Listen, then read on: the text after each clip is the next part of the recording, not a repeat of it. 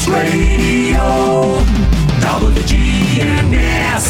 Rutherford Issues with Brian Barrett on News Radio WGNS, FM 100.5, FM 101.9, AM 1450, online and on your phone at WGNSradio.com. Welcome back, and it's time to find out more about journeys in community living. On today's program, Stacy Boyle joins us here in studio. And first of all, Stacy, good to have you. Thank you for having me. Absolutely. So, let's get the lowdown. Tell us a little bit about Journeys in Community Living and how you work here in our community. Okay, so Journeys in Community Living, we help adults with disabilities. We've been in Murfreesboro, serving Rutherford County and Canyon County for many years. We were have been renamed a few different things, but our main objective is serving adults with disabilities in Rutherford County and Canyon County. Okay. So for what kind of services? Just kind of give us some ideas, because it's wide-ranging, isn't it? Yes. Oh, very, very, very so. So we have a residential program. So a lot of people don't realize we have 18 homes in Murfreesboro city limits, and we basically help people, adults with disabilities, live there. They pick their roommates. They go grocery shopping. They go on outings, and so they get to pick their roommates. And they just it's a family, and they function in our community just like everyone else does. Mm-hmm. And so that's probably one of our bigger ones. We have about 50 to 60 residents in that program. We also offer community participation, and so that's a big one where they're out in our community doing a lot of volunteer work, going on outings, visiting the library, going before COVID, working out, and just taking advantage of our park system, just doing a lot of different things. And so then we do have a day program. Currently it's a little bit limited due to all the restrictions. But in the past, we have had employment opportunities and employment training where just simple things as being able to go visit a job site, go visit a place of employment, just to get our adults eager and looking forward to employment. That's one of our big incentives, and just very competitive employment too. I know we have a young lady who has been working at Wendy's, I believe, for 18 years. Wow. And so we helped with her pre-employment education with that, and now she's been successful there, moved up through Wendy's actually, and now trains people. And so loves her job, will tell you about what she does, and she loves working there. Yeah. Well, so that's awesome. I've in previous conversations about journeys in community living, I remember some of the stories about a lot of employers love to have folks that are sent from Journeys just because of their loyalty, their passion. They're always on time, their work ethic, and just glad to have a great job. And so, the training is part of that, I guess, too, isn't it? Yes, just small things. So it starts off, especially like our volunteer work, mm-hmm. It starts off just learning how to interact in society, how appropriateness, that we don't do this, don't do that, but then just showing up on time and interacting with the public. And probably also in that is that the jobs might be done a little bit differently, but there's so many jobs that the people that we serve can do. And once you show them how, get them excited. I know we've had one gentleman who worked at Martin's Landscaping, and I went around Christmas time and got my Christmas tree, and he was there and just was so excited to show me the trees and help me get it in my car. And just, there is a pride there, and they're very, everyone wants to do a good job. I don't know if this was part of the day program or not, but I remember State Representative Sparks was on, and we were talking about a young man who, like set a world record for pizza boxes or something like that. Yes. And then we've even had one of our residents that we did some training with.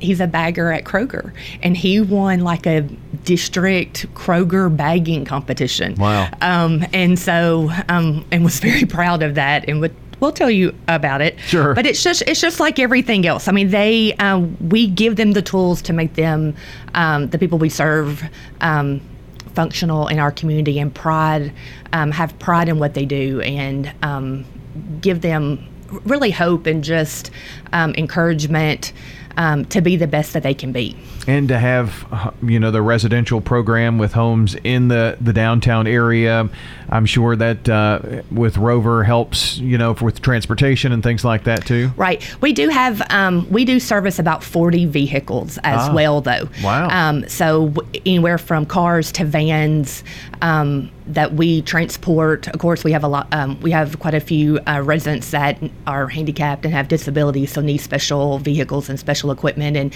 we've had some very generous grants from the Christy Houston Foundation and St. Thomas Ascension and Charity Circle and just different organizations in Murfreesboro that have given, that we've gotten grants from to purchase new vehicles.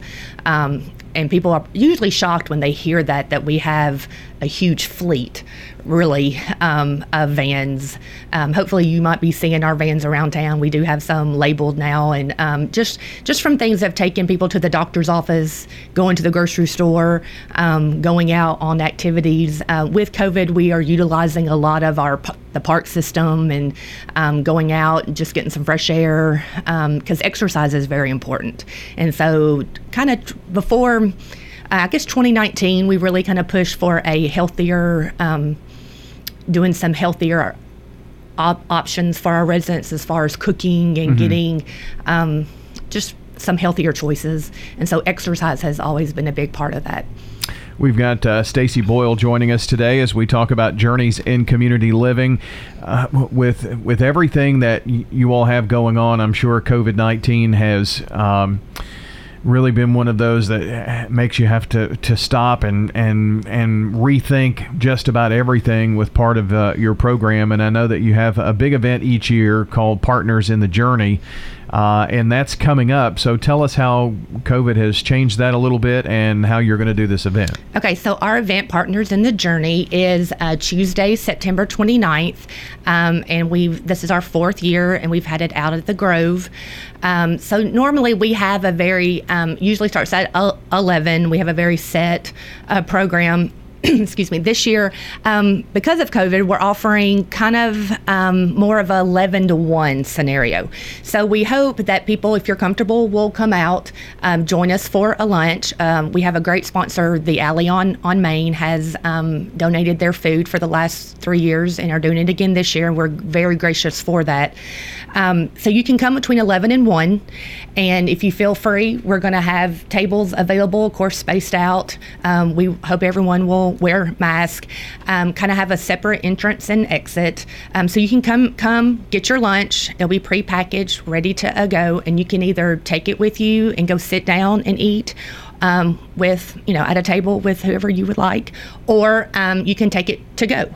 So instead of a normal presentation, we're going to have a video, kind of more of a virtual video presentation, and so that's going to be running at the Grove throughout the whole time.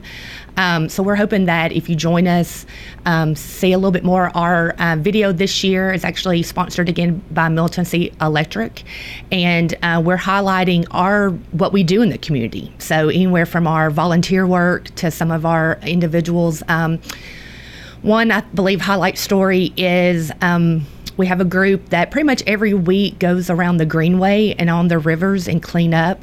And so even last year we won an award for the most cleanups. Wow.